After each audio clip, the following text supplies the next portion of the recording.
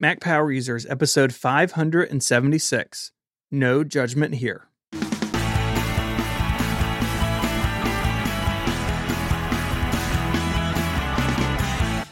Hello and welcome back to Mac Power Users. My name is Stephen Hackett, and I am joined as always by my friend and yours, Mr. David Sparks.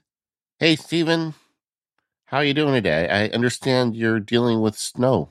Yeah, Memphis, like a lot of the U.S. right now, has winter weather that we normally don't have. And so I've got 3 or 4 inches of snow at my house, with more snow coming today and then more coming Wednesday and Thursday. So it's a real adventure over here.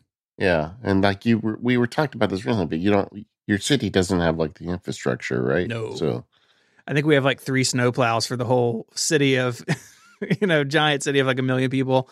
So yeah, it is just kind of every person for themselves when we have snow and ice. But, the kids are having a good time. We built a snowman, and they are sledding around the corner at a park right now. So everyone's having a good time. Good. I'm glad that you're okay. And I hope you don't freeze to death while we're recording today in your little studio. If I just talk less and less as the episode goes on, it's because my lips are frozen. Okay. Well, things are nice here. It's cold here, too. I mean, today I had to put a long sleeve shirt on. It says it's 65 degrees out. Oh, that's rough. It's 8 degrees at my house. Yeah. Oh, my gosh. That's really terrible. Cold. That's terrible. Well, it's time for a feedback show, and we've got a big pile of it today. So you just want to dig in on it? Yeah. Let's jump in on that. We should say first, on More Power Users today, we're going to be talking about our first Macs. And I know people may think that sounds like a Stephen topic. It's not. You put this one in, so I'm very excited to get to that with you. If you are not a member of More Power Users, you get an extra long ad-free version of the show each week and a bunch of Relay FM perks. You can go to relay.fm/MPU/join to learn more. We would love to have you. Yeah, things get a little crazy after dark on the Mac Power Users. It'd be great to have you there. Right. We got an email from Deborah about dictation and voice to text. And I thought about doing a show on this, but I don't know that there's a full show on it. But her question was, she's using Apple Voice to Text, and she feels like it's a step back from Dragon. And she just wondered what I thought about it and if I'm doing much dictation these days. And the answer to the question is I am doing a lot of dictation these days. And just like Deborah, I do miss the passing of Dragon. So, Dragon, made by Nuance, has been the premier voice-to-text engine for a long time. As I understand it, they're in Massachusetts, and Apple has its own voice-to-text team that is in Massachusetts. My guess is I'm sure there's some cross-pollination of employment there. And what I would say is that Dragon, while Dragon isn't there anymore, I was never happy with their customer service model. It was always really hard dealing with them. For a while, I was a big fan of their iOS app, but it was $15 a month, and they really made it painful to unsubscribe, and it stopped working at one point. So with Apple in charge, you get universal voice to text that works everywhere and doesn't cost you a bunch of money. So that's the upside. This is more accessible to everyone. If you own an iPhone or a Mac, you can start using it. However, there's some wrinkles to all of this. The first is there's really 2 flavors of voice to text as distributed by Apple. The first one is Siri dictation, and you're probably familiar with that on your phone.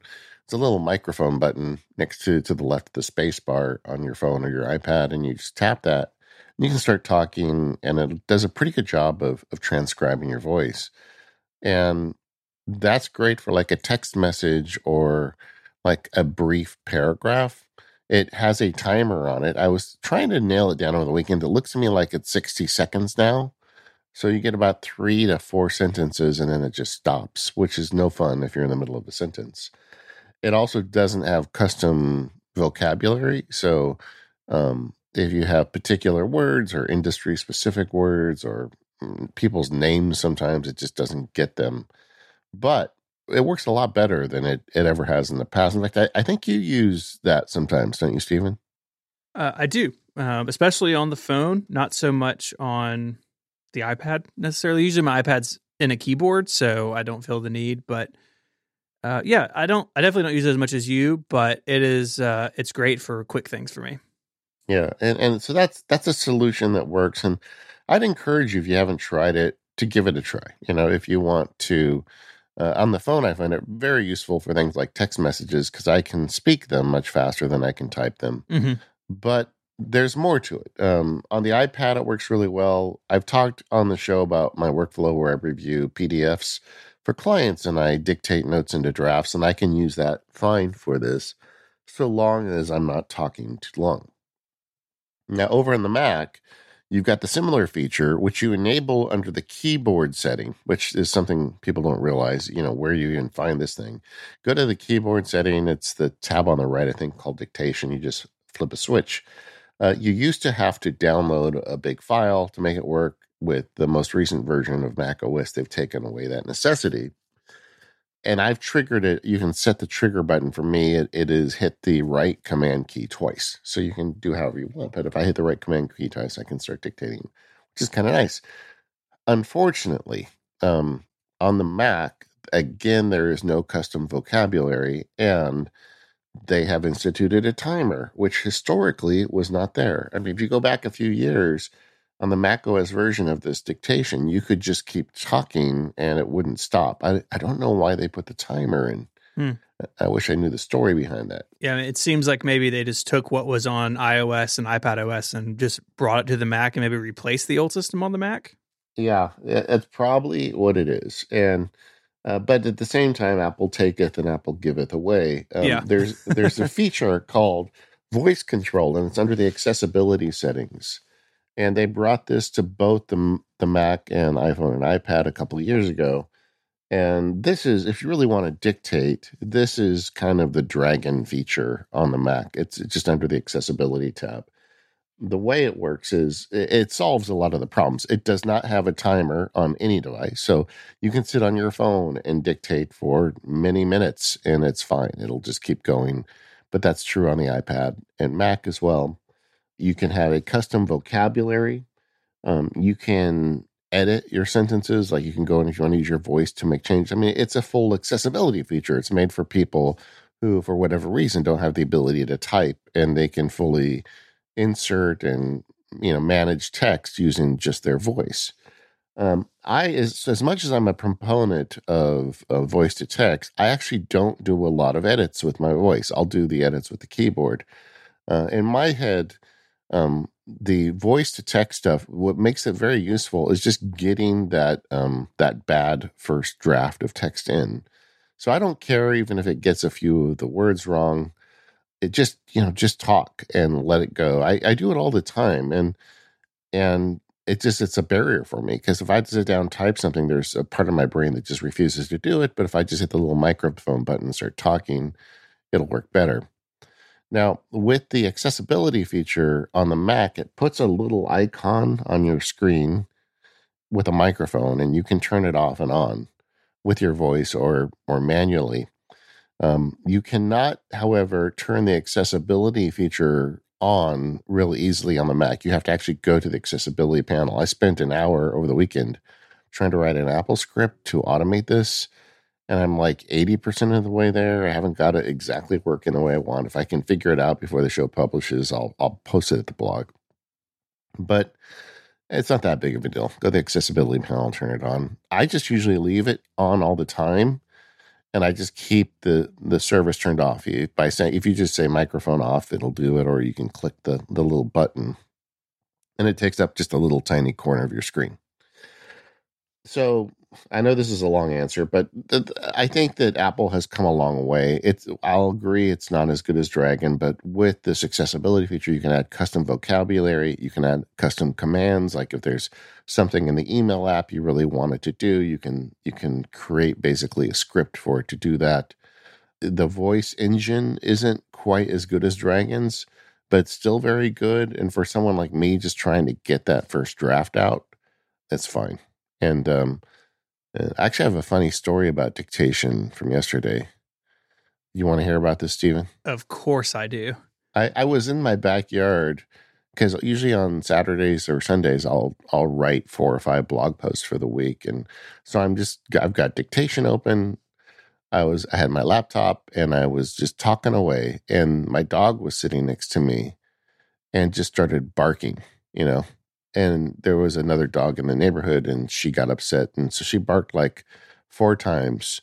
And I looked down, and Apple's voice detect dictation using the accessibility feature apparently speaks dog, and it wrote the F word 4 times. Kind of sounds like a dog bark. Yeah, I mean, I don't know. I don't use the F word, so I don't know. It's not like something it was used to transcribing for me. So it just got me thinking: this is spooky? Maybe this thing speaks dog. I don't know. I saw that on Twitter, and I think you posted it in the Relay Slack, and I really cracked up. It's really funny. But I like dictation. I think that, like I said, they've democratized it by making it available to everyone. Yeah. The entry point is Siri dictation. Just press one button and go off to the races. And if you find yourself wishing you had more vocabulary or the ability to do it longer, I would explore the accessibility feature. It's really quite powerful. And I think Apple is putting a lot of effort into this, because you can see year over year this thing getting better. I think Apple has always invested in the accessibility stuff, in my experience. I think they really want people who can't type to be able to use their stuff without any problem. And the rest of us kind of ride that wave. Yeah, and I can see it being frustrating how the Siri dictation is less good on the Mac, but at least voice control is closer to what was there before. So that's good. All right.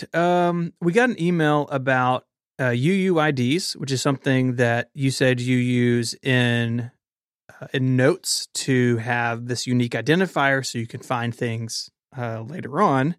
And you were using them with 1Password, right, to create them? Yeah, I just had 1Password create a unique password, and I was treating that as a UUID.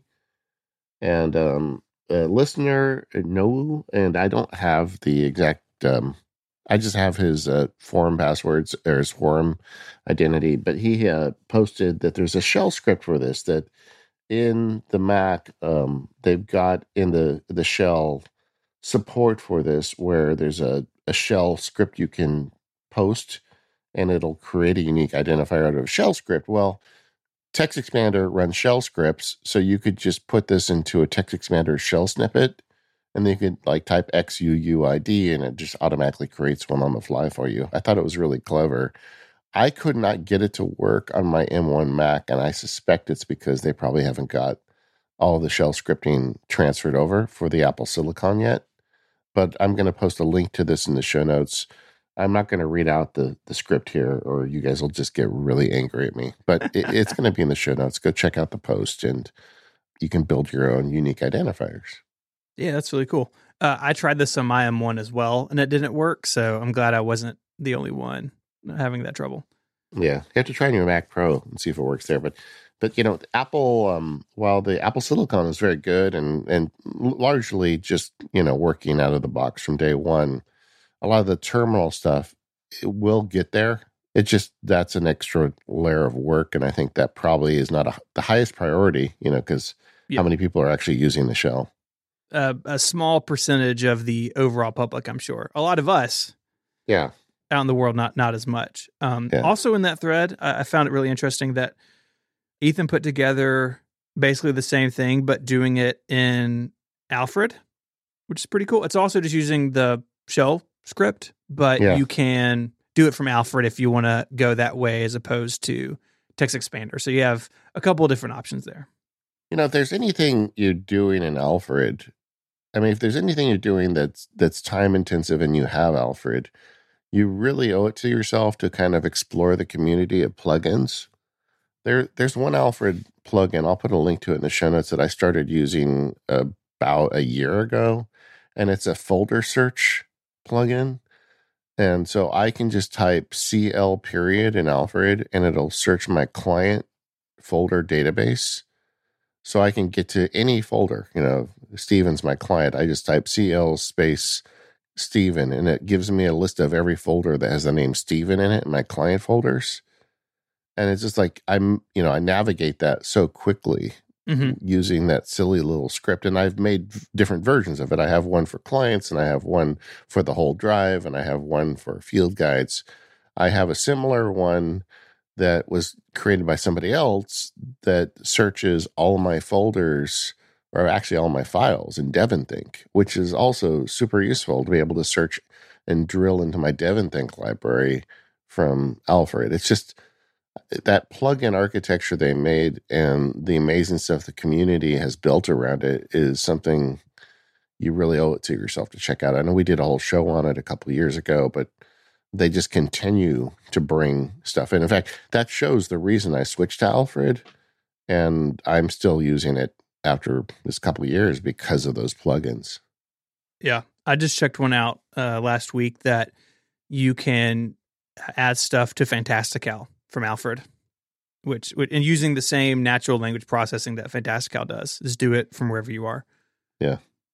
The File Vault recovery. We talked about File Vault, I think, a couple weeks ago. And, we kept emphasizing, make sure that you get your File Vault recovery key. If you do this, if you lose that, you basically bricked your drive and you're going to have to start from scratch. There's no way you're going to recover your data. We got set straight. Yeah, this is on me. I prepped that part of the episode, and I totally missed, even though I walked through the process on a computer, that you don't have to necessarily use a recovery key anymore. That as of Yosemite, so this isn't even new. Again, my apologies for missing it. Is you can tie your recovery to your iCloud account, and so if you needed to use the recovery tool to unlock your File Vault protected machine, you can basically just log in with your iCloud account. And in this this feedback email, the point is made that the iCloud option is easier and probably the better choice for most users, because most users are not going to forget their Apple ID password. And also I would add, you can reset your Apple ID password if you really need to, and you can't reset a recovery key. It's not the way it works. It is maybe slightly less secure because that is a password out on the open internet, and a recovery key is just a string of text that you store somewhere, printed in a safety deposit box or whatever. So it's a trade-off of security versus ease of use. For my machine, I looked at my notebook, and I have it set up with the recovery key. I guess, that's the decision that I make. And that's probably why I just missed that you can do it with an iCloud account. But it is an option, and honestly, probably an easier option for most people. Yeah, I mean, and I apologize for who sent this to us. When I put it into the show notes, I clipped the name, so I don't know who gave this to us. But I think it's the same thing, because it started out, that was not an option. So in my brain, that was still not an option. Right. And the last couple times I've set it up, I've seen it there, but I've never felt comfortable using it because, I don't know, I have client stuff on there. I would just really like the extra degree of security that you get with this one-time thing that nobody can find. But I agree with you. I think for the vast majority of people, this is a way better solution. Yeah. So we are not perfect, and that's why we have feedback and follow-up shows. Yeah, exactly. This very thing. Yeah. And again, definitely go check out that Mac security episode. I think there's a lot of good stuff in there. And we do have an iOS, iPadOS security episode on the calendar for the future. So looking forward to that as well. This episode of MPU is made possible by our friends over at 1Password. Go to 1password.com/MPU to learn more, sign up for a free 30-day trial, and get 20% off. We all know that we shouldn't keep our passwords on sticky notes around our computers, and a bunch of us may already be using a password manager. But are you sharing those passwords with people in your life? Do you have that joint bank account or the kids' soccer website you got to log into? Whatever it is, 1Password for families makes that really easy. It is fantastic to be able to share logins and bank information, secure notes with my spouse. And once my kids are old enough, we can add them to the account really easily. And we can have different vaults. And so my wife and I could have things. We could share certain things with the kids. It's all very easy to control. Sharing important passwords is critical to my household running smoothly, and we do it with 1Password for families. And of course, it works on any technology that we have with us. So our iPhones, iPads, Macs, my PC, whatever it is, 1Password is there, keeping our data not only secure, but making those accounts easy to access with things like Touch ID and Face ID support. So head on over to onepassword.com/MPU to learn more. You can sign up for a free 30-day trial, and when you do sign up, you'll get 20% off. Again, that's onepassword.com/MPU. We've received several emails lately about iCloud and backups and issues people are running into. Storing your documents on iCloud is great. Apple gave us the ability to have the documents primarily in the cloud, which is very useful if you've got a laptop with limited SSD storage. But that can create issues. And I've had actually 2 or 3 email exchanges with listeners on the subject. And the problem they have is like they're running a Backblaze backup or a offsite backup or a local, and the computer is only backing up the files that are physically stored on the computer, which kind of makes sense. That's the nature of a backup. And if you've got your stuff partially in the cloud and partially on a device, you're not actually getting a full backup of your files. So what I tell people is if you're going to use iCloud and you're going to have stuff stored in a cloud like this, if at all possible, have one computer. And in my case, historically, it's been the one on my desk where you click the button to download all. And you can do that with iCloud. It's just a right click on the folder and just say download all, and it'll keep everything down. And then after that, in my experience, it keeps everything downloaded. It doesn't, try and outsmart you and start putting things in the cloud. But if you do that, then you've got everything on the local drive, and then suddenly all those external sources can work for you. But it also got me kind of thinking, like, how are we using iCloud these days? How are you using iCloud, Stephen? Yeah, it's a great question. And I think it's definitely worth considering the features and then, backup and data security and that stuff. So looking at my iCloud preference pane on my Mac that I'm sitting in front of, I have everything checked except for mail. I don't use iCloud email for a couple of reasons. The primary one is its junk filtering is just a joke compared to Gmail's. And so I prefer Gmail for that. But, all the syncing stuff like sync Siri and home and stocks and news and that sort of stuff I'll have on.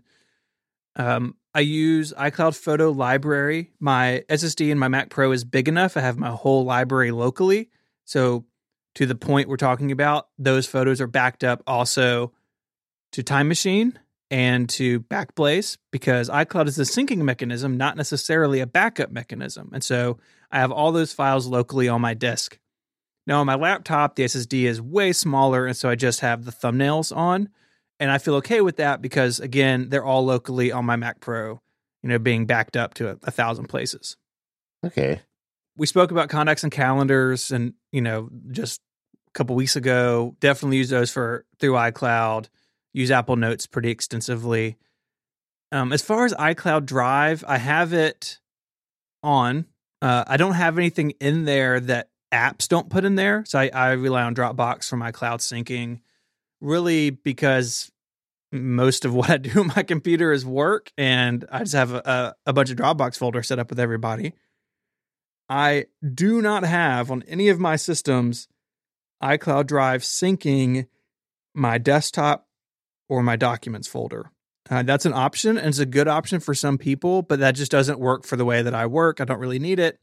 And so I have that unchecked in the iCloud Drive section. There's a bunch of options.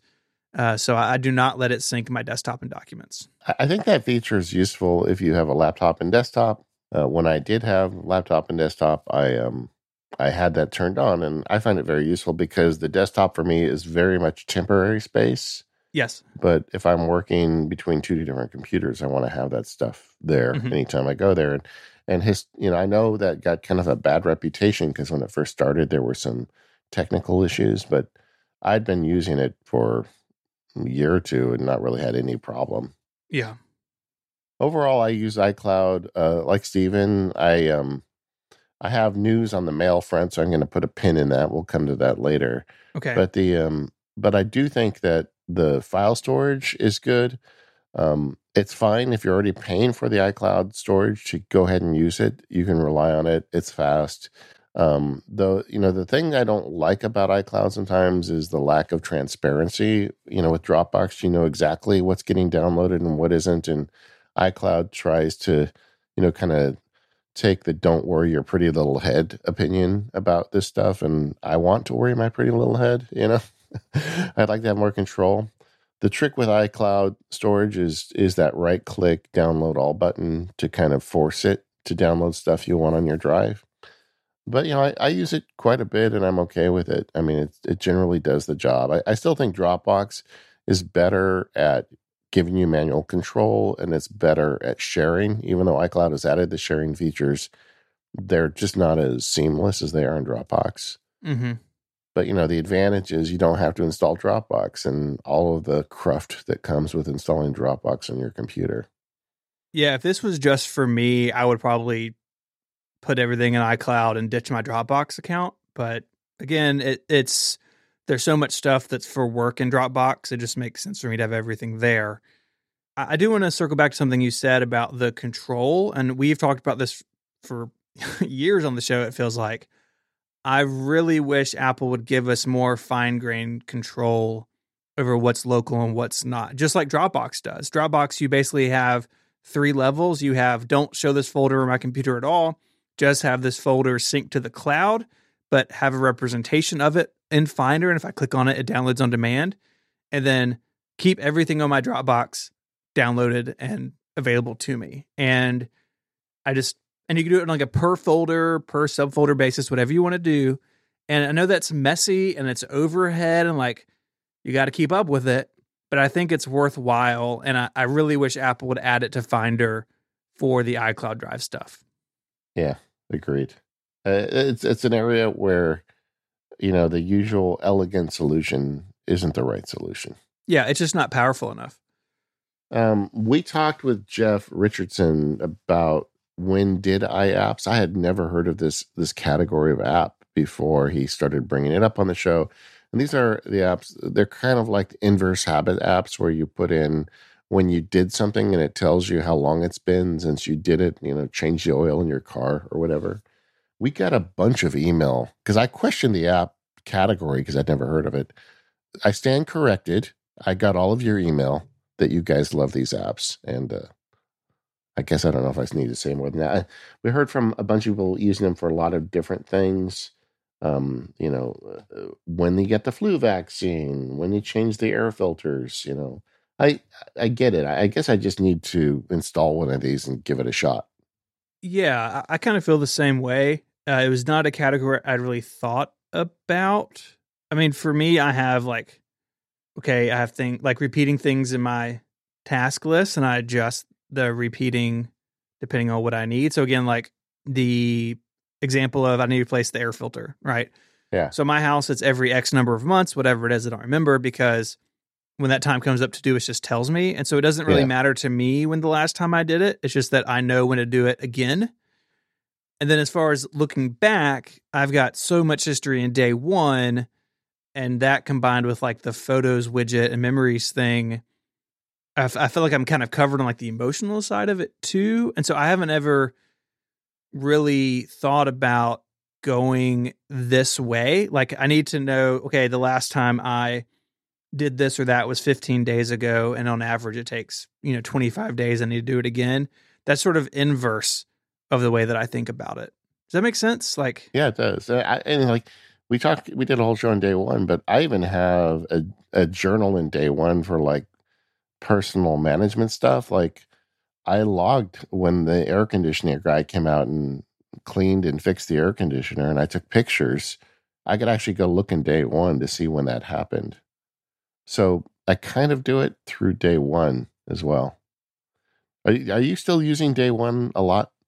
a ton, using it very, very frequently. Like I said recently on the show, I have a weekly task of like move some photos that seem important into day one every Friday. Yeah. And I don't have as many journals as you do. I've got 4 set up. My main one for daily tracking, one for like what I call fake Twitter. And then I keep a dream journal, which is very, very odd. I've really learned that I have very strange dreams sometimes, and I've started writing them down, and it's hilarious to read them in hindsight. There you go. For instance, 1 year ago, I just opened day one, and it told me about it. I had a dream that a possum had babies in the cab of my truck, and our dog adopted them. And all of us were really freaked out because possums are horrifying. Yeah, they are. I don't know why that was in my head a year ago, but now we're all just sharing it together. Yeah, we have possums here too. And one day I went out to move the car late at night, and the possum was across the street, just sitting there looking at me, and I felt like it was going to follow me in the house and murder me. Yeah, they're freaky. Yeah.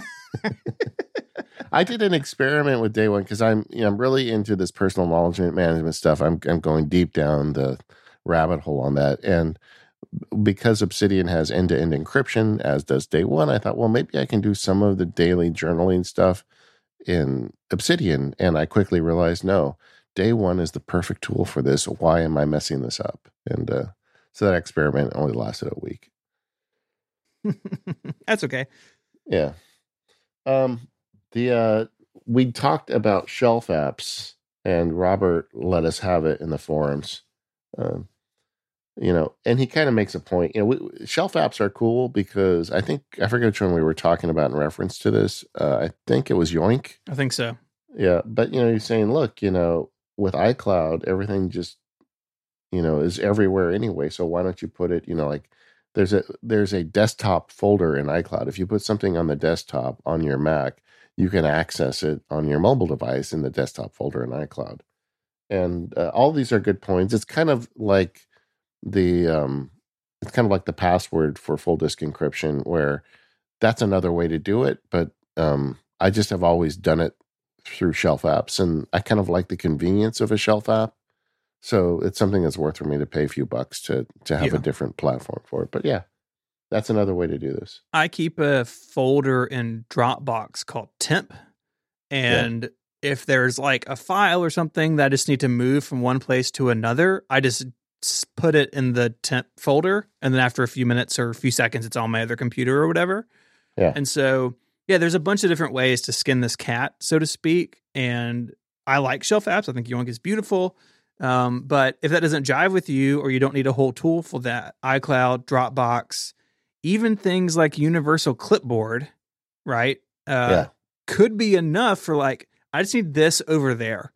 For instance, earlier today, I had an RSS link or RSS URL on my Mac, and you can't add an RSS feed directly to Overcast on the website. And so I opened Overcast on my phone, went to add a URL, and it was already pasted there.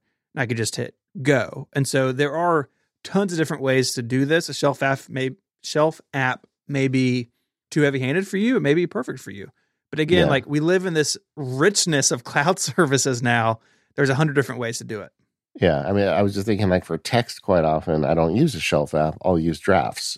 Drafts allows me to see text across platforms very easily, and it's fast and easy. So it is, I guess everybody comes up, with their own solution. And that's the beauty of today. Whereas a few years ago, there weren't very many ways to do this at all. Oh, yeah. I mean, you roll back even 5 or 6 years, it got difficult. I mean, and even further than that, it was SneakerNet, right? Like there was a time where I got to put it on a USB drive and move it from computer 1 to computer 2. And now there's just so many different ways to do this stuff. I remember iDrive. You remember iDrive? This is before there was mobile devices.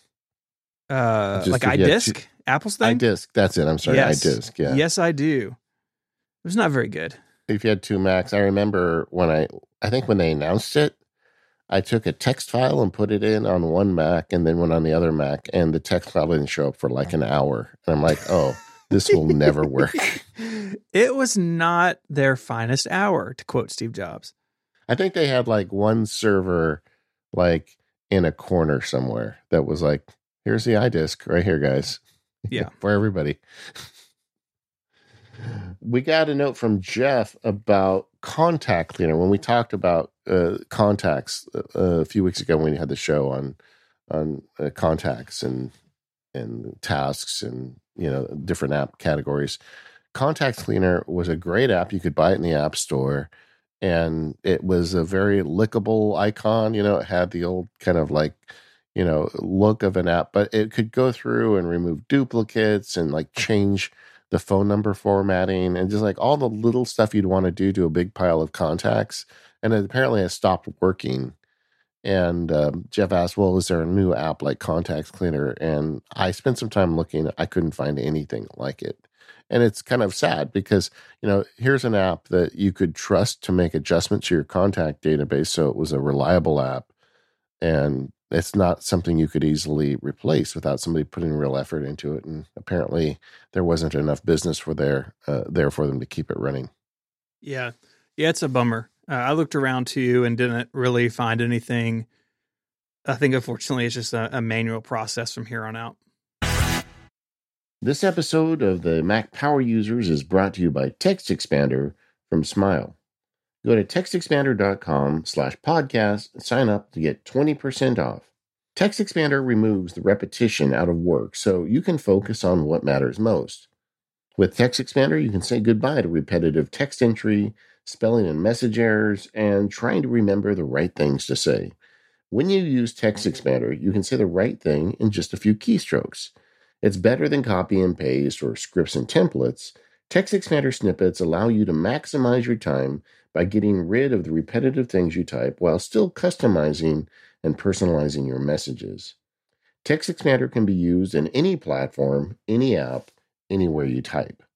I think of TextExpander like portable automation because with TextExpander, you can add automation to any application that you type in. I talked in the show today about my experiments with the Hey for Work mail application. Well, they don't really support a lot of automation, but I pull a lot off in Hey using TextExpander because in addition to doing text fill-in, TextExpander can also do text keyboard or text keys. So I can hit the tab key with a TextExpander snippet. So even using something like Hey, which is kind of web-based, I can put the cursor in the subject line of an email, fire off a TextExpander snippet, and it will go ahead and type in the subject line, then type in the tab key, and then jump to the body of the text and fill out the body for me as well. It's very useful, and it's a way that lets me turn any application into an automated application, and there's really no other way to do that except with TextExpander. So why don't you take back your time and productivity today with TextExpander? Show listeners get 20% off their first year. Just go to textexpander.com/podcast to learn more about TextExpander and start automating today. Thank you, TextExpander, for all of your support of the Mac Power Users. So, Stephen, something I did since the last time we did a feedback show was, again, kind of dive into the world of email. I've been working on a problem with my law practice. There's a bunch of features I need from email, and I want them to be real consistent. And I just, I'm just constantly frustrated with Apple Mail.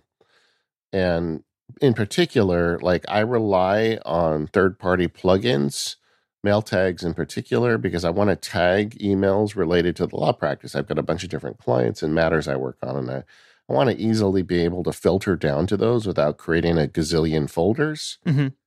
And everybody I know that's really into this stuff is into MailMate. And every time email comes up, we give MailMate a passing coverage on the show. Like I'll use it for a couple days, but not enough, right? And the story is always, it's ugly, but really powerful.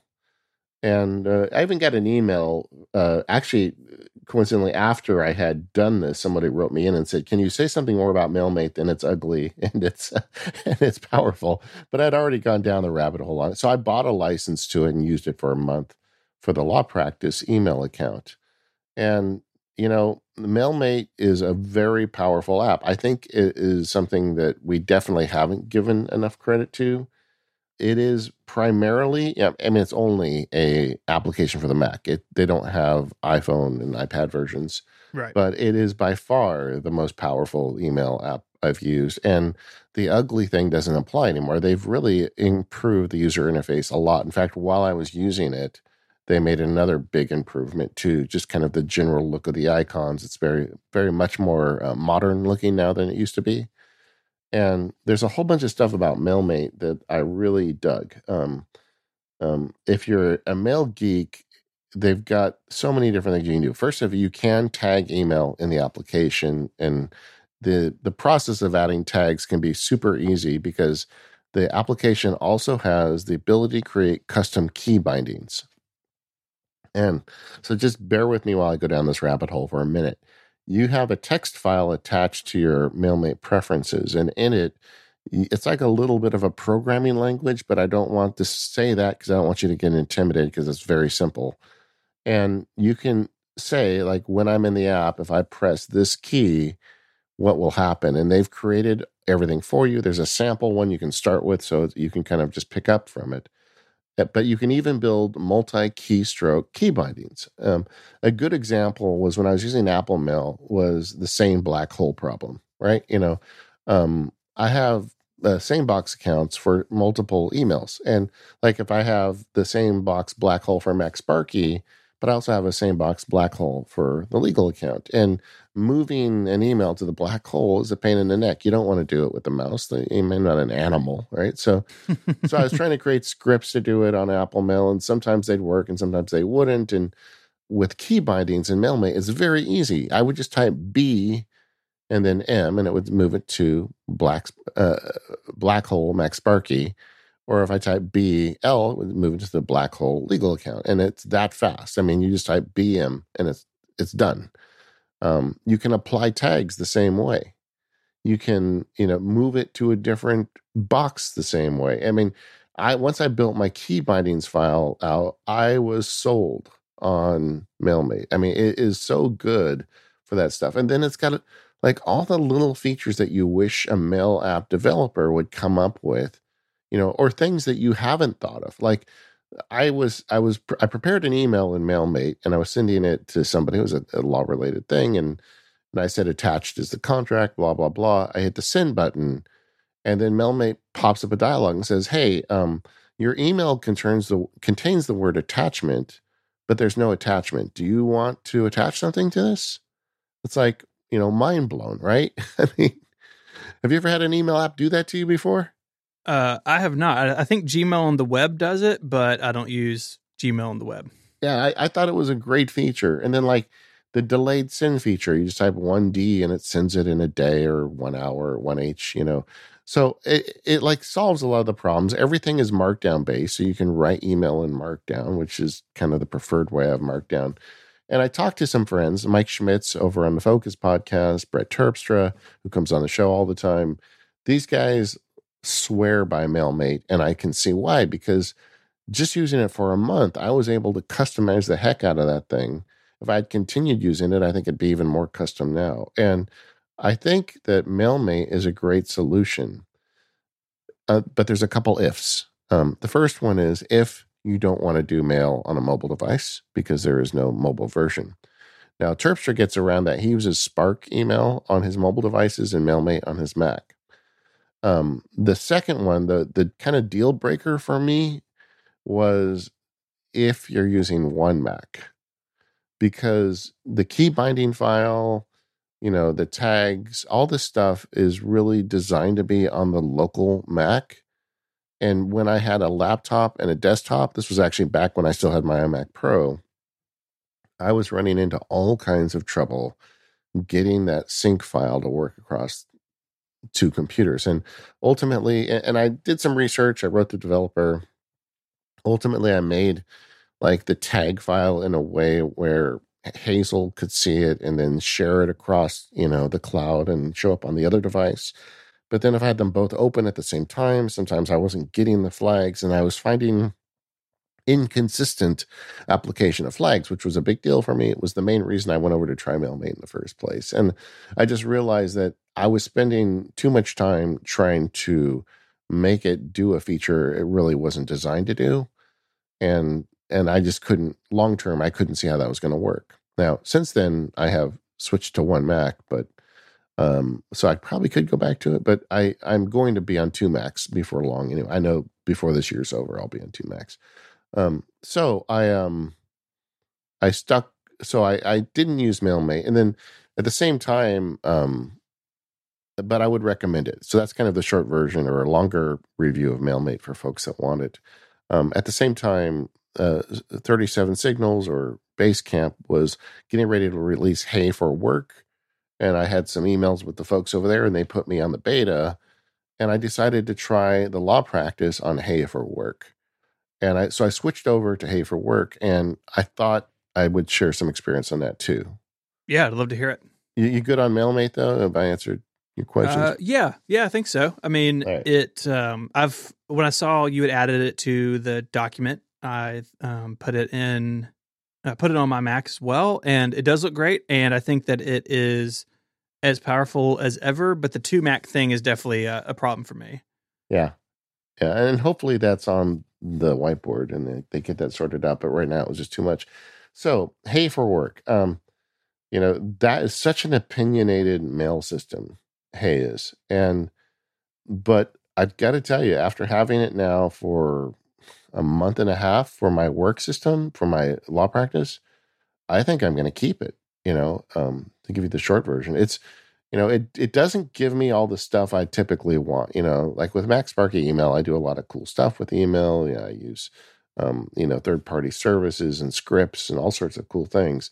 None of that is available to me with Hey. The automator part of me cringes at Hey because I can run Text Expander in the Hey window, but other than that, I mean, there's really not a lot I can do in terms of automation. But for all the fundamental problems I've been having with the law practice email, Hey solves them all. I mean, you can apply, they call them labels, but tags essentially. They're easy to apply. They work everywhere. They're absolutely 100% consistent. If I go open up the mail on my phone, the same labels are there that are on my Mac, and it just works. And so that was a big problem I was dealing with, and that is solved. You can not only put the labels on, you can have it auto apply the labels. Like for a lot of the email with clients, I have a client that just has one company. So any email from that client auto files now to a label for his company. And I don't even have to, go through the manual process of doing that. The workflow of Hey is really nice because, it allows you to kind of go through and check your email and get rid of a bunch of it. They've got that screener built in where someone has to, in essence, earn the right to get on your list. And now that I've been using it a month and a half, the screener doesn't show up nearly as much, but I just don't get a lot of the junk email I was getting before. And because it's the work system, I'm paying for two people. It's $12 a month per person. So, and I have a virtual assistant that helps me out with a lot of the stuff on the law practice and like administrative things. Her and I can have conversations and notes that the clients don't see, or like if I'm dealing with the Secretary of State, I can just assign it to my assistant and give her a note about what I want her to do with it. And she takes it from there. So it's excellent for collaboration. It's rock solid. I feel like they're onto something. And I know it's kind of a big ask for people to change the way they do email. But I do think overall, even though I've lost some of my automation, I do find that, some of the email is getting processed faster and the collaboration stuff is definitely working better. I'll give it a thumbs up. Yeah, they have a lot of really interesting ideas, and I think the screener is one of the best ones. So this is a place where messages from people you haven't interacted with before go. And so it's like filtering before it gets to your inbox. So it's not quite like SaneBox, which does its kind of thing to your email as it comes in and puts it in SaneLater or Sane Black Hole if that's where you've told it to go. It's a little bit different from that, but it is really interesting. And I think that they are on the right track with a lot of it. I would love a more native Mac app. To your point, it is extremely limited in what you can do with it. And that's because it's basically a web wrapper. And so I would like to see more native support and really like be a good Mac app. Yeah, like, the MacSparky stuff I do, so it hinges on the Sayings Remind Me service, where I can send an email and it'll remind me if I don't get a reply. That's not as big of a deal with the law practice. So but I miss it every day with the Hey stuff. Mm-hmm. And another thing they allow you to do is put collections of email together or rename threads. And for a lot of like little client projects, I can have a thread name based on the project, which the client never sees that, but it's just internally I can see it. And I don't know. I just feel like I think it's probably the right solution for my type of law practice. I'm not sure it'd even be right for a litigation practice or something. But the good on them. I didn't think that I'd see somebody try to reinvent email and be of interest, but they've done something interesting here. Yeah, I think they have. So there was also a thread on the forums about cable management. Yeah. I put this in here as like red meat for Steven. Yeah. I saw this thread. Super excited about cable management.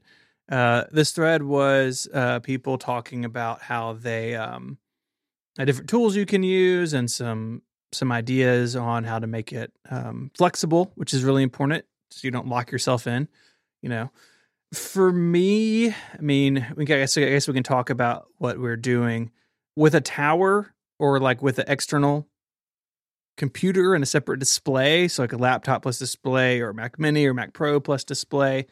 It's just harder than if you have an iMac. One of the things I really loved about my iMac Pro is that everything was just behind the computer. And so I could keep it tidy and not have to see any of it. That's just not feasible when your computer is separate from your display.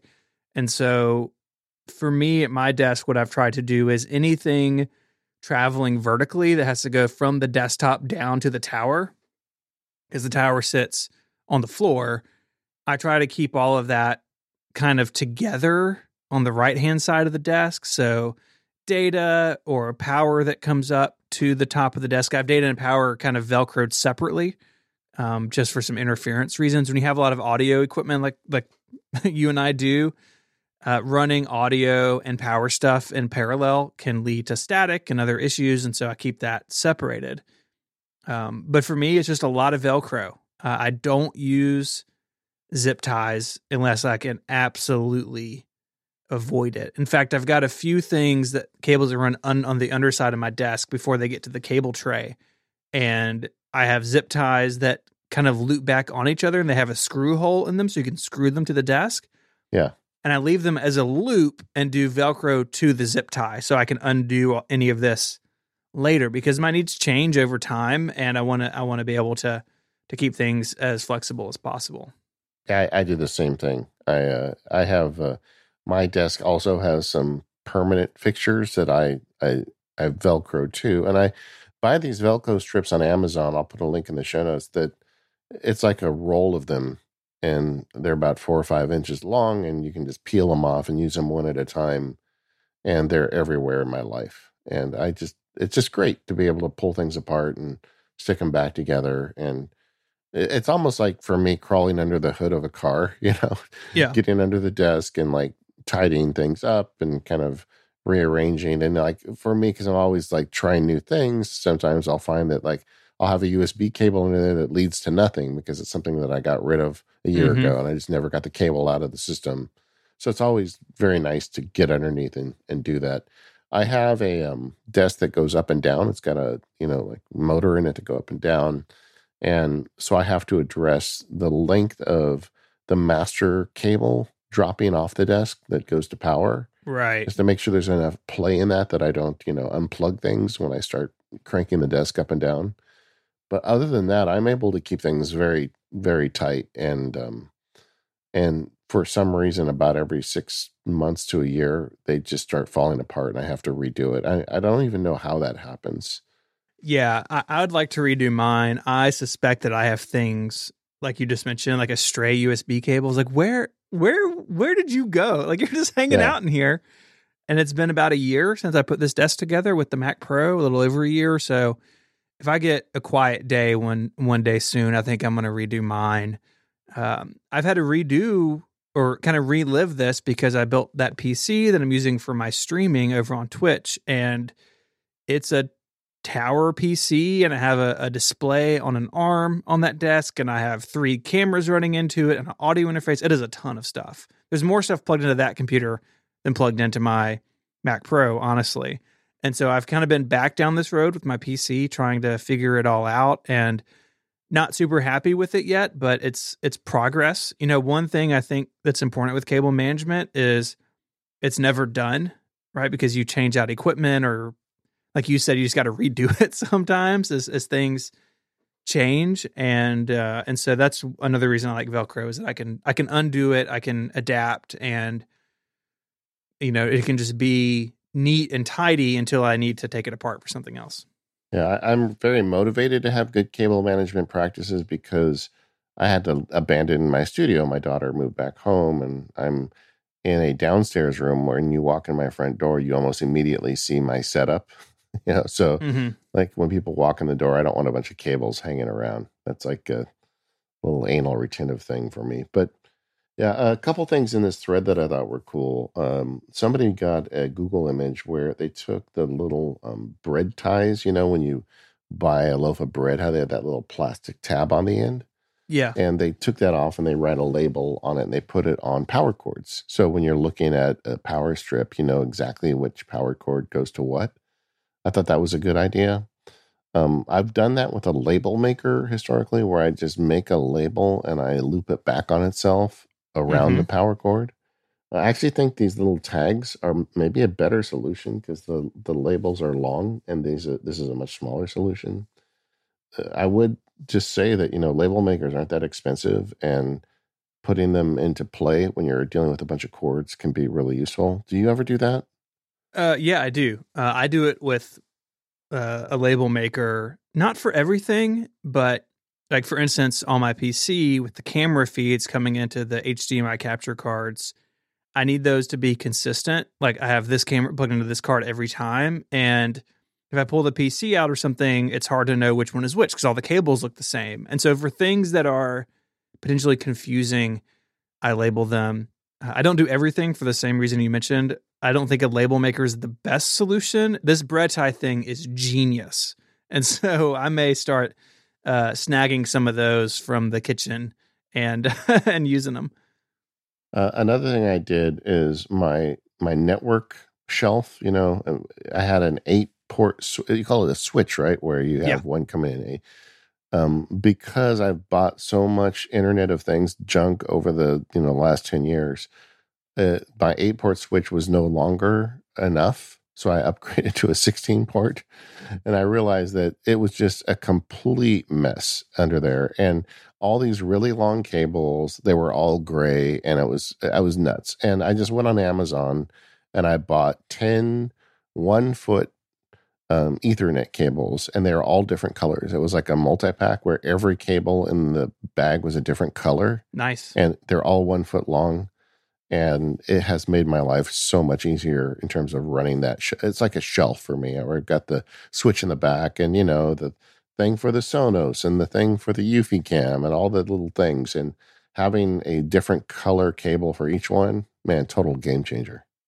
Yeah, my network closet. It's literally a closet. It's in the top part of our youngest son's bedroom closet. His bedroom's in the center of the house. That's where the Comcast comes in.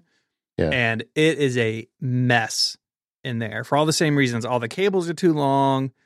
The power management's not very good. Like, it's a disaster. And so this has inspired me to get after that one of these days.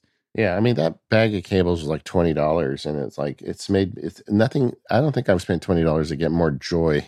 Yeah, in a while. Yeah, I potentially have a lot of this on my future. I am in the early stages of preparing to expand my studio, and so part of that has been in fact, I asked in the forums, like, what app should I use for this? Mapping out where things are going to go, because my desk is going to stay where it is in the old part of the studio, but the streaming PC is going to go on the new side with some other things. And so part of this has been like working out where desks are going to go and like where things are going to go. And I've got to route Ethernet over there and a bunch of stuff. And so I have a lot of cable management in my future, hopefully this spring sometime. Several years ago, I got to visit the Omni Group headquarters, and they have like a network room there where you go in and they've got like extra air conditioning, and they've got all of these, like they had the Trashcan Mac Pros like on a rack on their side, and like every cable was the exact length and routed exactly as it needed to be. It was just a thing of beauty, the way they set that room up. There's a whole subreddit that's just dedicated to that. It's like clean network closets. Yeah. It's very it's like my pornography right there. Yeah. It is very, very fun to look at. And, there's the aesthetic of it, but for me also, there's if something goes wrong, I need to be able to quickly deal with it and quickly be able to identify what's wrong and replace it. And so for me, it's also, okay, I need to track down like where this static is coming from or whatever. And it's nice cable runs make that easier. I remember we did a live event once, and I was winding a cable after the event, and I just caught you looking at me, and you had this look on your face like, I'm not going to say anything, but as soon as he walks away, I'm going to rewind that cable. This episode of the Mac Power Users is brought to you by the IntraZone from Microsoft.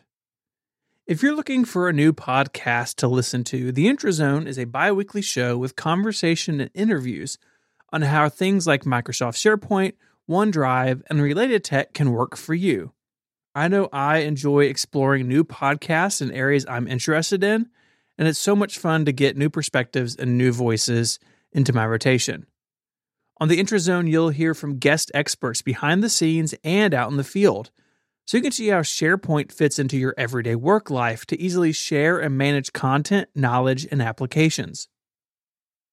Each episode covers a bunch of segments like news and announcements, a focused topic for the week, guest perspectives, FAQs, and much more. And the topics are really interesting. Previous episodes cover things like migration to the cloud, crisis management and working remotely, something I think a lot of people are familiar with over the last year, and AI and machine learning. A recent episode talks about governance. A lot of us who are independent, we don't think about things like this. We don't have rules or even laws saying what we can and can't do with data, but that is a real thing for a lot of people. And so in a recent episode, they talked all about that and how things like Microsoft 365 Compliance Manager can help make sure that your data is staying where it should. So go and listen to it now. Just search the IntraZone wherever you get your shows. That's INTRAZONE, or just click the link in the show notes to check it out. Our thanks to the IntraZone by Microsoft SharePoint for their support of the Mac Power Users. We've had several emails lately from listeners dealing with old Macs. I think it's partly because of the pandemic. A lot of people are like recycling Macs and sending them around to family members. And we've mentioned on the show a few times lately that we had some older Macs that we were still running. And it's always fun reading these emails because people are getting a lot of life out of their Macs. And I think that's great. And it kind of made me think maybe we should talk a little bit about that. And since you are a former genius, it'd be kind of fun to hear your thoughts about, how do you deal with Macs as they get older? How do you keep them running? If you're handing them down to a family member, what are some best practices? Yeah, this is a huge topic. And I think that it's to Apple's credit that it is such a huge topic because Mac hardware really has gotten really good. And you can run something like an iMac pretty easily for a decade, right? If you take care of it and nothing terrible happens to it. And that wasn't true always in Apple's history, right? Like running an iMac G3 for 10 years is not something you wanted to do. But if you have an Intel one, you can probably do that because they're built way better. And Apple's support from the OS perspective has gotten much longer over the years, which is also key. On the hardware side, I'd say a couple things. One, if you're running an older Mac, and it's got a spinning hard drive in it, and you can afford it, and it's something you want to spend money on. Putting an SSD in a Mac that had a hard drive in it will make it feel way newer than it is. I've done a bunch of these in iMacs over the years. You know, for a long time, they sold the 21-inch iMac with just a spinning like 5,400 RPM hard drive, which was really slow. Like you open system preferences on one of those and it would just grind to a halt. It's like, this machine's new. Why does it feel so slow? And so Yeah. for various people, I've put SSDs in them or advise people to put SSDs in them because it really is a game changer in terms of performance. And it's not no money, but you can get by even with installation for a few $100s and have an iMac that really feels way newer than it is. Although I would say that with an iMac, that's a very intimidating project because you Don't have to do it peel yourself. the screen. Yeah.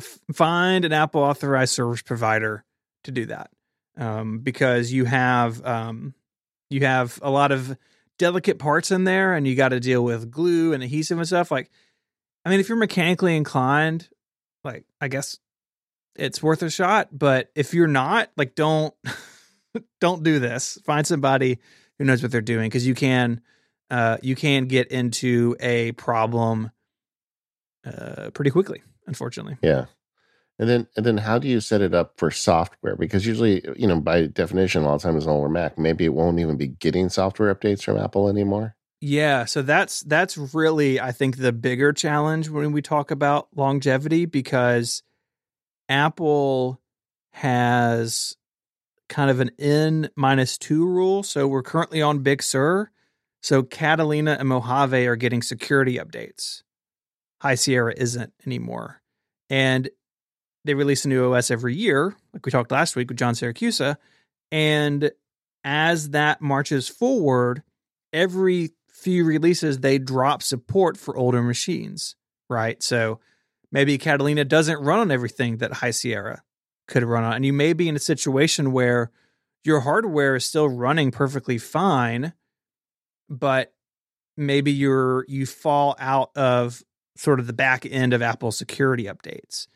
And that's not a great position to be in, especially I think for your primary Mac. I think you'd want to be in a position where you were getting security updates, or if anything really vital needed to be fixed, they do push those changes on occasion. We're like, oh gosh, we found this big thing, we need to address it. Yeah. But even as I say this though, because Apple supports stuff so far back with their OS releases, like, I think what Apple's goal is, about the time you're out of software updates, you're kind of ready for a new Mac. And even though Macs can last longer than that, I think that's what Apple aims for. And I think that when you give it away, you kind of tell people, keep it in this condition. Like, so we had the very first unibody MacBook. I think it was a 2008 machine. I remember it because it had levers on the bottom where you took a panel off the bottom. Yeah, to get to the battery in the drive. Yeah, and so my wife had it for years, and then when she got a new one, I took the drive out and put a new drive in it. It was a spinning drive. It wasn't an SSD, but I put a bigger drive in it, and we gave it to my mother-in-law.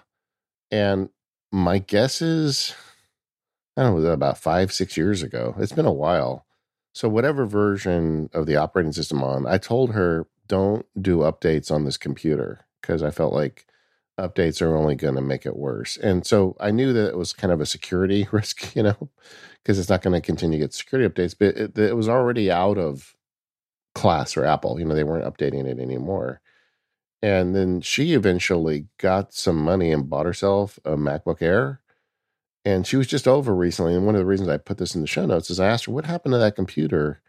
And she said, well, I gave it to my pastor and he's still using it. So that computer is now 13 years old. Mm-hmm. And it's still an active service.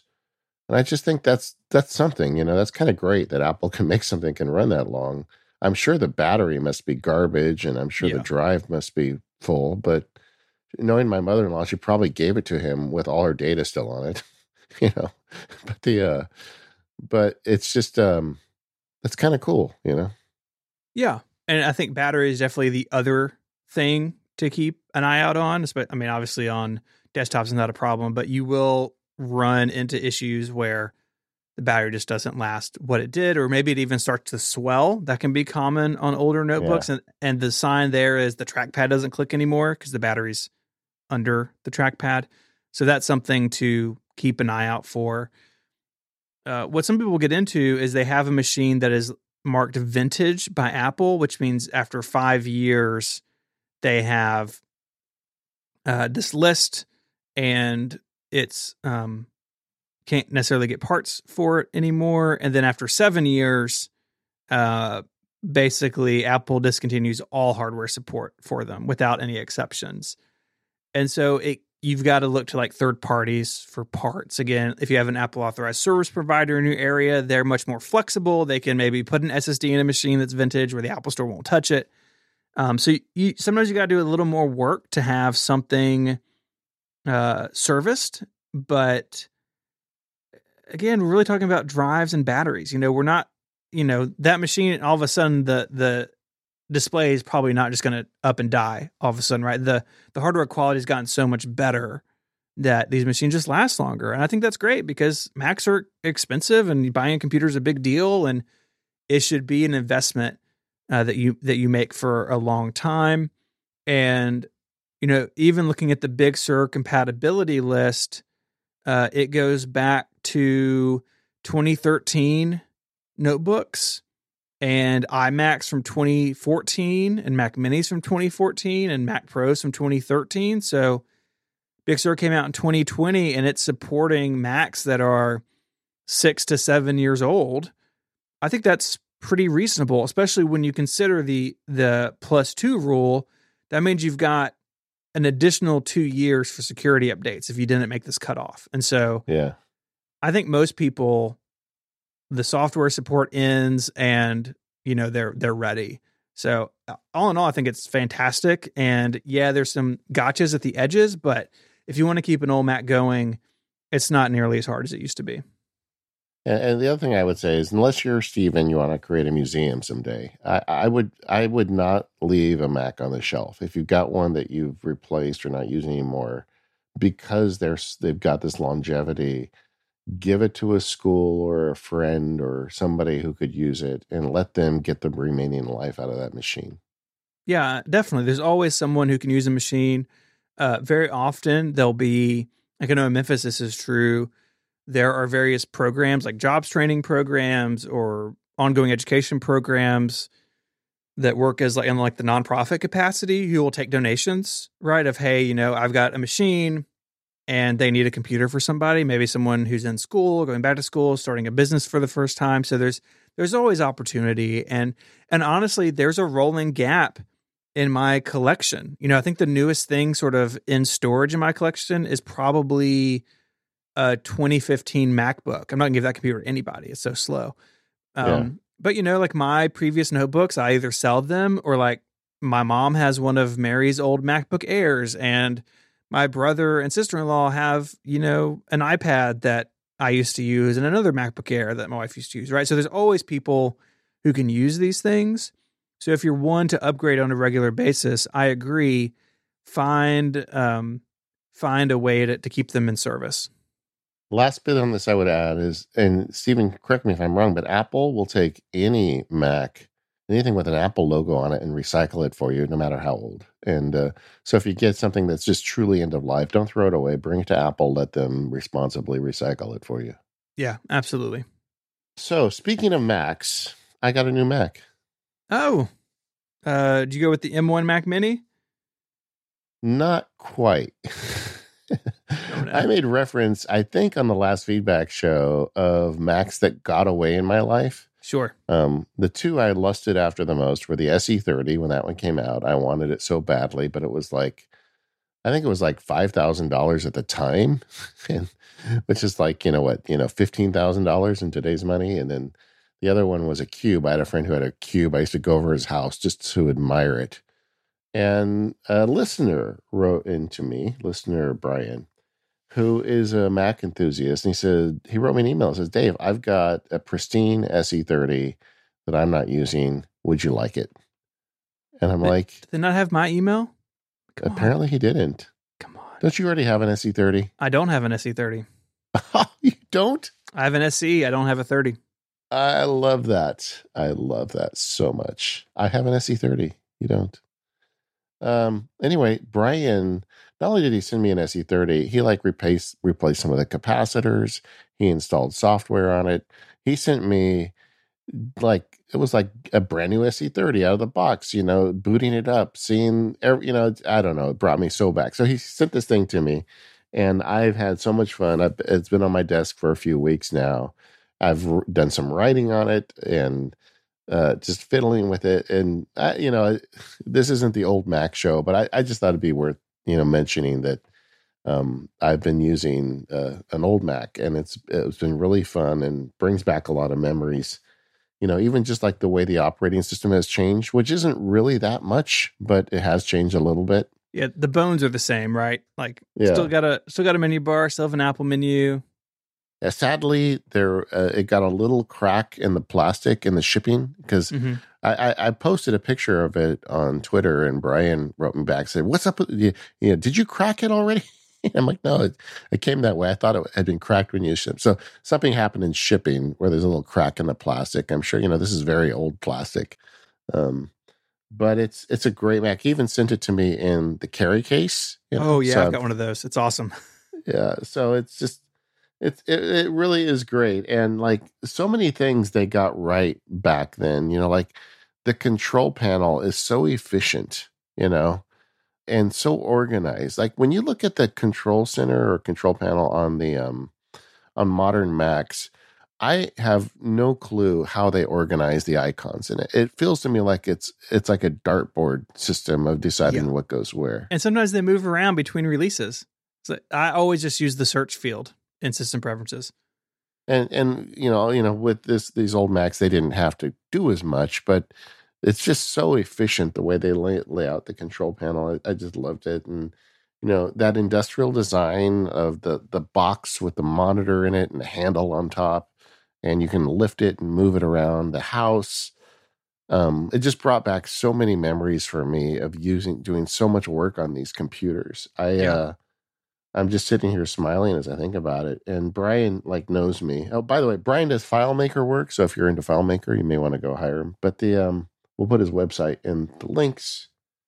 It's a beautiful machine. This is a great example of an SE30. I'm looking at your picture on Twitter and it is in really nice shape. How is the yellowing? A lot of these plastics get yellow with UV light over time. Does it look darker than it should?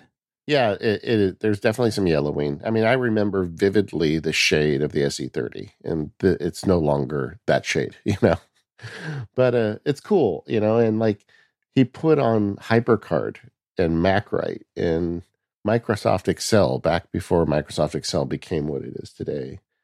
And HyperCard in particular, I went back and played with that. And I know there's been like a web version of HyperCard and people have played with it, but I feel like that is where my love of automation and just customizing computers began, was with that app HyperCard. I used to make all sorts of cool things I do with HyperCard, and seeing it there again was really fun. ShufflePack was there. I forgot about how small the screen is. I mean, that is a tiny screen, man. Yeah, it's 9-inch CRT. Yeah. Running it. It's actually where the name of my website comes from. So these classic Macs run at 512 pixels by 342. Yeah, 512 pixels. Yep, that's where it comes from. Yeah, but it's still, I don't know, there's just something to like about it. I forgot how often you had to hold the mouse down for interactions because it was only a one-button mouse, and so that was kind of fun remembering that.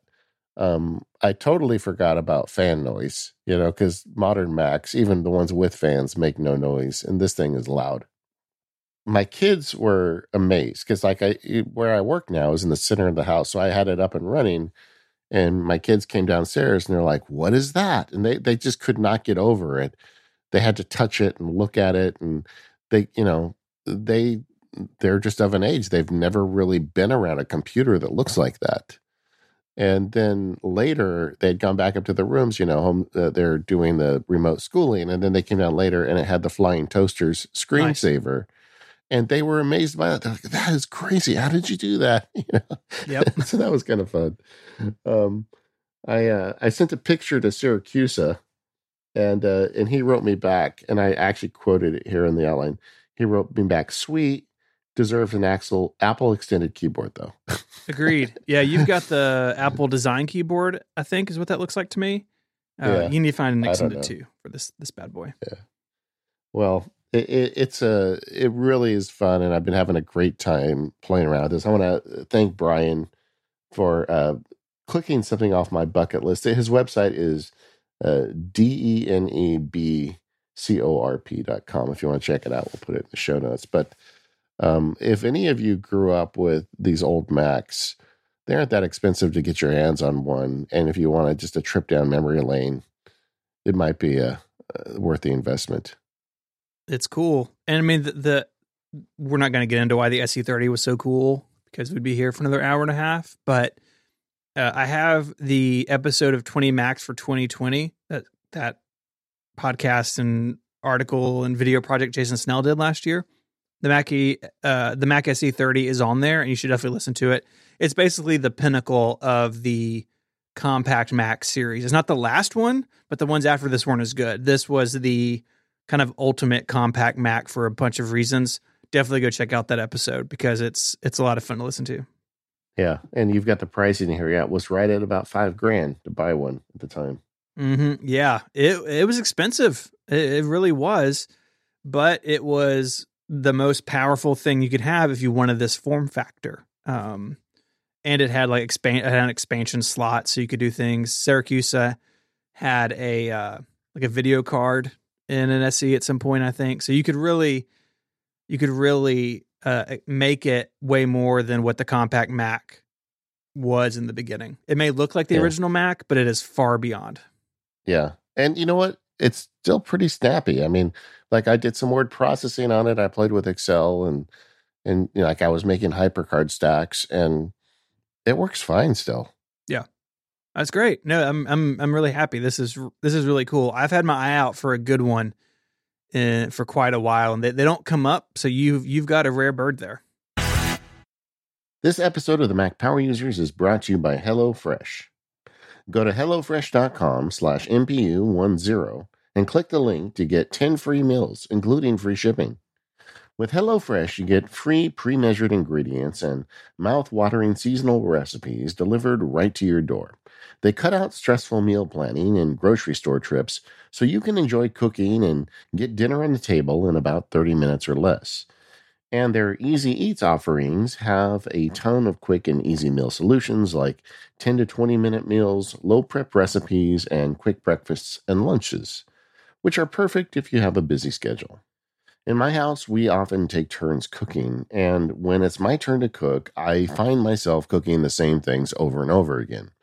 HelloFresh fixes that because it gives you a ton of great recipes that you can make quickly and taste delicious. I love to plug into a podcast or an audiobook, open a HelloFresh box, and make dinner for the family. HelloFresh saves me time because they send me all the ingredients and everything I need to make the meal. I don't have to go to the store and wander the aisles trying to figure out where the cumin is. When I try to come up with recipes on my own, I always struggle to make them tasty. Like, how do I get good spices and make a good combination? HelloFresh solves that problem for me. I just recently cooked their sweet chili and soy glazed meatballs over ginger ponzu veggie stir fry, and it was delicious. It tasted really good, and it was very tasty. They also have sweet and smoky pork tenderloin, burgers, spaghetti, whatever it is that you want, they've got a recipe for you, and you can put it together quickly, and it's going to taste great. So don't take my word for it. Go to hellofresh.com/MPU10, that's MPU10, and use the code MPU10 for 10 free meals, including free shipping. That's hellofresh.com/MPU10, code MPU10 for those 10 free meals, including free shipping. HelloFresh is America's #1 meal kit. You should check it out. And our thanks to HelloFresh for the support of the Mac Power Users and all of Relay FM. So what are you playing with these days, Stephen? One thing that I definitely wanted to talk about was the new version of Carrot Weather, version 5. Yeah. It is fantastic. fantastic. It builds on the greatness of Carrot Weather, but it makes it way more customizable. So there's all these themes you can choose from, and you can like build your own weather app just about with what you have in Carrot. And so if you have certain things that are important to you where you live, you can make them front and center. And if you don't, you can hide them, which is really cool. I'll have my blog post about it. You can see how I have mine set up. And it is a free app with in-app purchase. And so before, Carrot Weather was a paid app, and then there were subscriptions in the app because weather data is expensive, right? Every time I check the weather, the developer has to go pay the bill for whatever weather service that I've hit, right? Because you're paying for that access. So I totally understand, totally back weather apps being subscriptions. I understand. But this is now free to try, and I think that's great. I think it will make it even more popular than it is. And it shows all the same features from Carrot Weather 4. So it's got the excellent widgets. I think Carrot Weather is maybe the best watchOS app ever built. That continues to be true, and still has all the same notifications. And if you were subscribed before at a certain level, you were just moved over in the new system. Brian really did a good job with all of that. I really just can't say enough good things about it. And so I've spent quite a bit of time over the last couple of weeks getting it all how I want it, setting up the theme that I wanted and all the data points I want to see. I basically want to see everything because I think weather's interesting, and it's a big deal in this part of the country. This is where David says he lives in paradise and there's no problems, but the rest of us have tornadoes and blizzards. So, I mean, in fact, I'm with you. I love this app. And like two things that I'm always interested in are air quality, because between smog and fires, we have air quality problems, and UV index. I don't want to get cancer running out in the sun all day. So I actually am able to customize this app to make sure those two things are front and center when I open it. I love it. Yeah, it's really great. And I don't think it's overwhelming in terms of how you can customize it. I think you did a pretty good job with that. And so, yeah, I love it. And it has actually had a knock-on effect for me where I've been revisiting my widget setup on my iPhone. This isn't final yet, but when iOS 14 came out, I was basically just using a medium widget at the top of every app page that I had, which was 2 pages. I had calendar on the top of my home screen, and then the photo widget on the top of my second screen, and then a bunch of stuff over in the Today view. And partially because of Carrot Weather, I think I've tinkered with a medium and a small widget and just having the apps kind of wrap around it. And like I said, it's not quite finalized yet. I'll put a screenshot of my home screen in the show notes, but so far, I've really kind of enjoyed it. And because Carrot Weather's widgets are so dang good, I like having it just available all the time. Yeah, no, I agree. It's just, and the idea of letting users customize the layout of the app, I feel like there's really something to this, that this isn't going to be the last app to do this.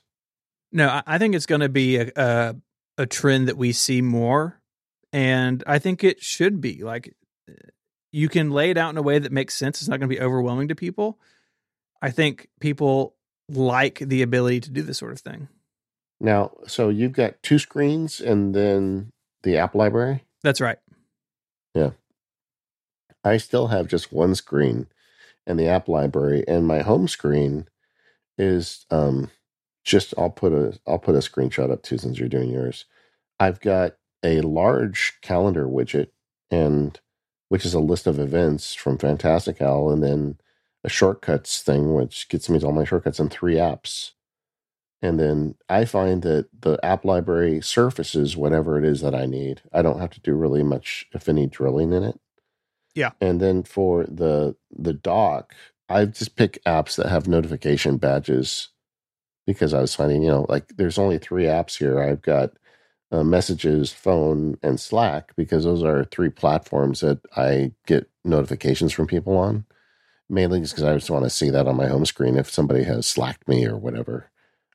They're not necessarily the apps I would want on my dock, but I like the notification element of it. Mm-hmm.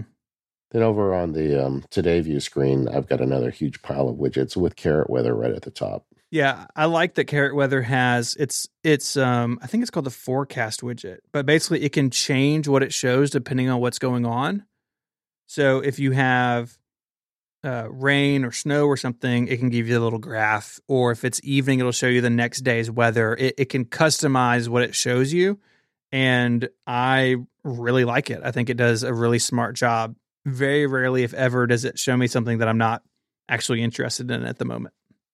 Yeah, no, I agree. And it is interesting to me that like widgets have stuck around. I feel like when it first started, you wondered, is this going to be like something you play with for a couple of weeks and then you go back to a bunch of icons? For me, at least, I'm 100% in with widgets. Yeah, it's definitely not the next iMessages app store. Right, they're Yeah, here to stay. yeah. So what about you?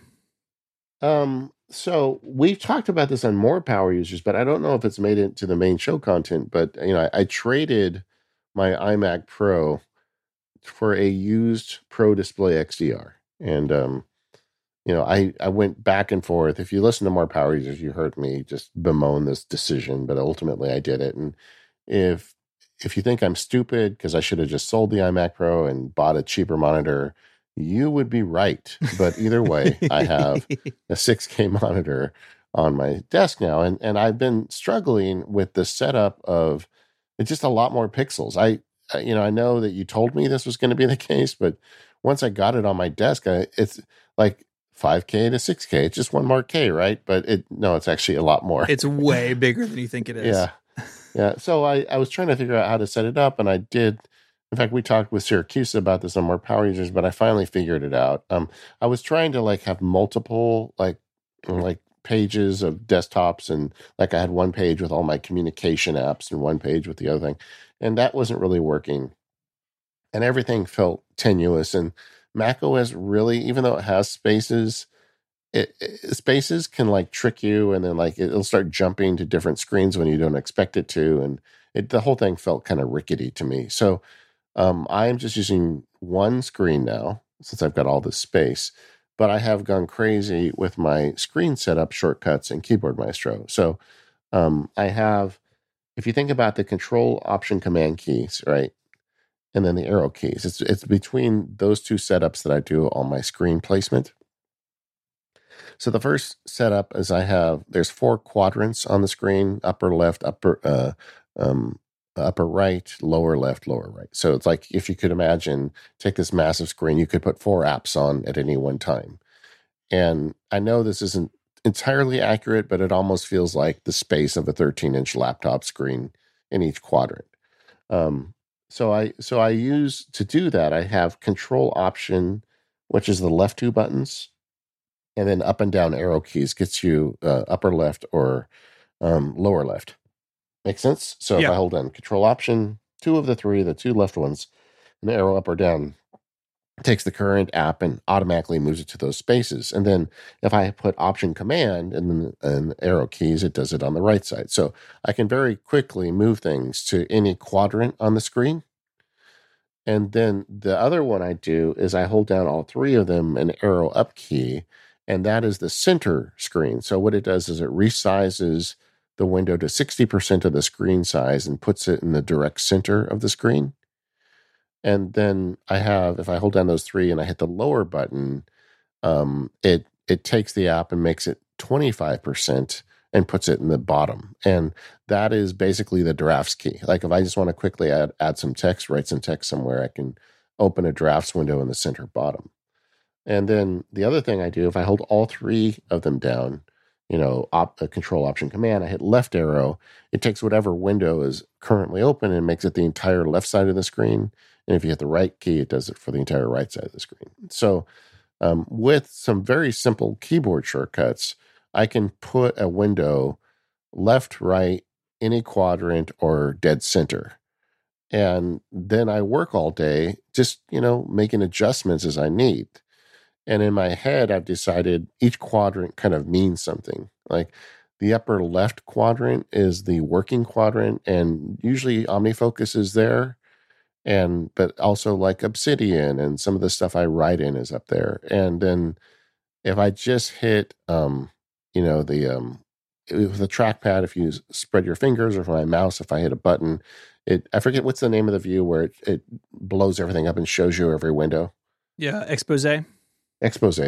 I can see everything that's underneath them, so I can tap between them as I go through the day. So each quadrant may have 2 or 3 apps stacked there.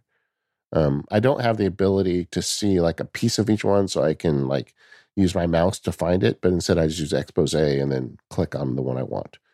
Got it. So the top left corner is more like production. Bottom left corner is information, so calendars and information type stuff was there. Top right side is reference. So I've got, browser, any kind of reference source that I have. And bottom right is like utility and catch-all. So like I'll have a Finder window there or a Dev and Think window and stuff like that. So in my head, I kind of know which direction everything will be in. And as I go through the day, I just kind of click through and get the windows I want up. If I'm going to start doing some serious writing for the law practice, maybe I'll put Microsoft Word on the full left side of the screen and my Safari browser with my research on the full right side of the screen, so I can jump between quadrants and half sizes. Mm-hmm. And then when I really want to work, I put something dead center and it's right in the middle of the screen for me, and I've got reference on both sides. I'm also using an app called Hazeover, which I've always owned but never really found a good use for, but now I have. And the keyboard shortcut for that is Control-Option-Command-H. And that just puts like a dark shade over everything except the active window. So sometimes when I have the center window lit up and I'm just working like on writing a document or something, I will just make everything else dark so I don't have the distraction from the other pieces. Yeah, it's really cool.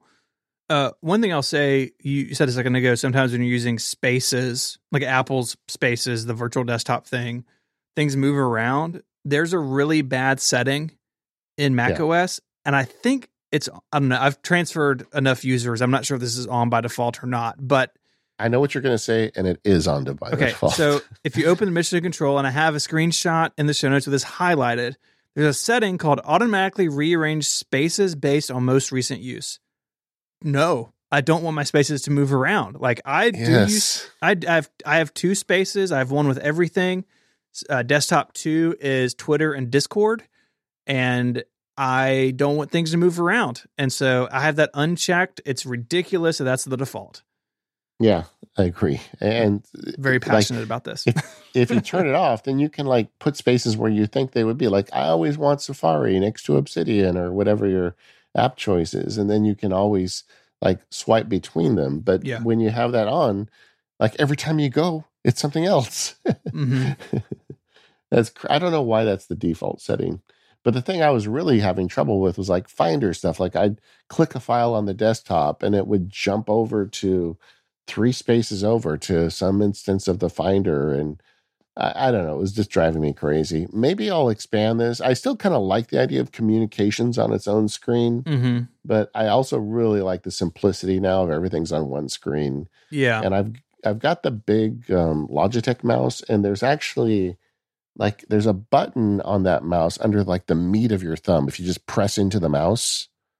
And I've tied expose to that, and I find it very efficient to be able to like put everything up on the screen and just get what I want. And it just takes a minute to set it up. And usually the way I work is, I try to work in blocks, like 45-minute blocks. So I'll set the screens up for the task I'm doing, and then I won't think about it again, and then till the next block when I start something else. Yeah, it's good. I mean, we're talking about it in context of a giant desktop display, but I think this stuff is even more important on notebooks where you're on a 13-inch display or a 16-inch display or something like that. And so being able to either wrangle Apple's tools, which I think we agree Mission Control is confusing in a lot of ways, or combining it with these other things, it can really make you more productive. And the key for me is just less distracting. Discord and Twitter are noisy, and so I don't see them. They're over there if I need to check, but they're not on the same screen where my show note document is, because that's too much for me.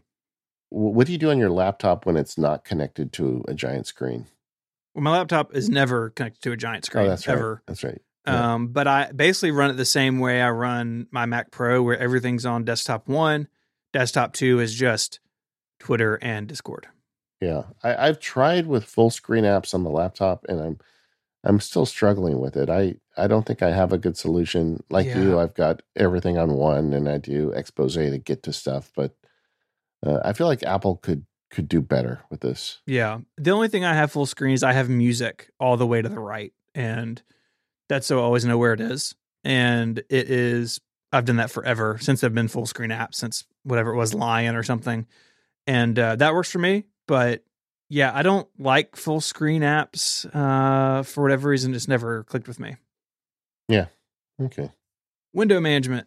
It comes for us all in the end. You said it, brother. You said it. I'm actually really happy though with this gigantor screen in my That's system. good. So right now I'm in the honeymoon with it. Who knows where I'll be by the time we do another feedback. Hey man, I'm months into mine and I love it. It's ridiculous. Yeah, I know. It is. It's crazy. I do like the idea that Apple is hopefully going to come up with a more affordable external display, as the rumor mill is saying. Well, they will because you bought this. So Yeah, exactly. they were just waiting on you. Yeah, I know. I was talking to a friend. He's like, "You realize what you could have got if you sold that iMac, right?" And I'm like, "Yeah, just let's not talk about it." Yeah. Look, they're not always rational decisions. Yeah. But, you helped somebody out who needed an iMac Pro and they had this laying around. So Yeah. it's a win-win. That's what I tell myself. Yeah. Hey, no judgment here. We are the Mac Power Users. You can find us at relay.fm/MPU. Thank you to our sponsors this week, 1Password, Smile, Microsoft, and HelloFresh. We'll see you next time.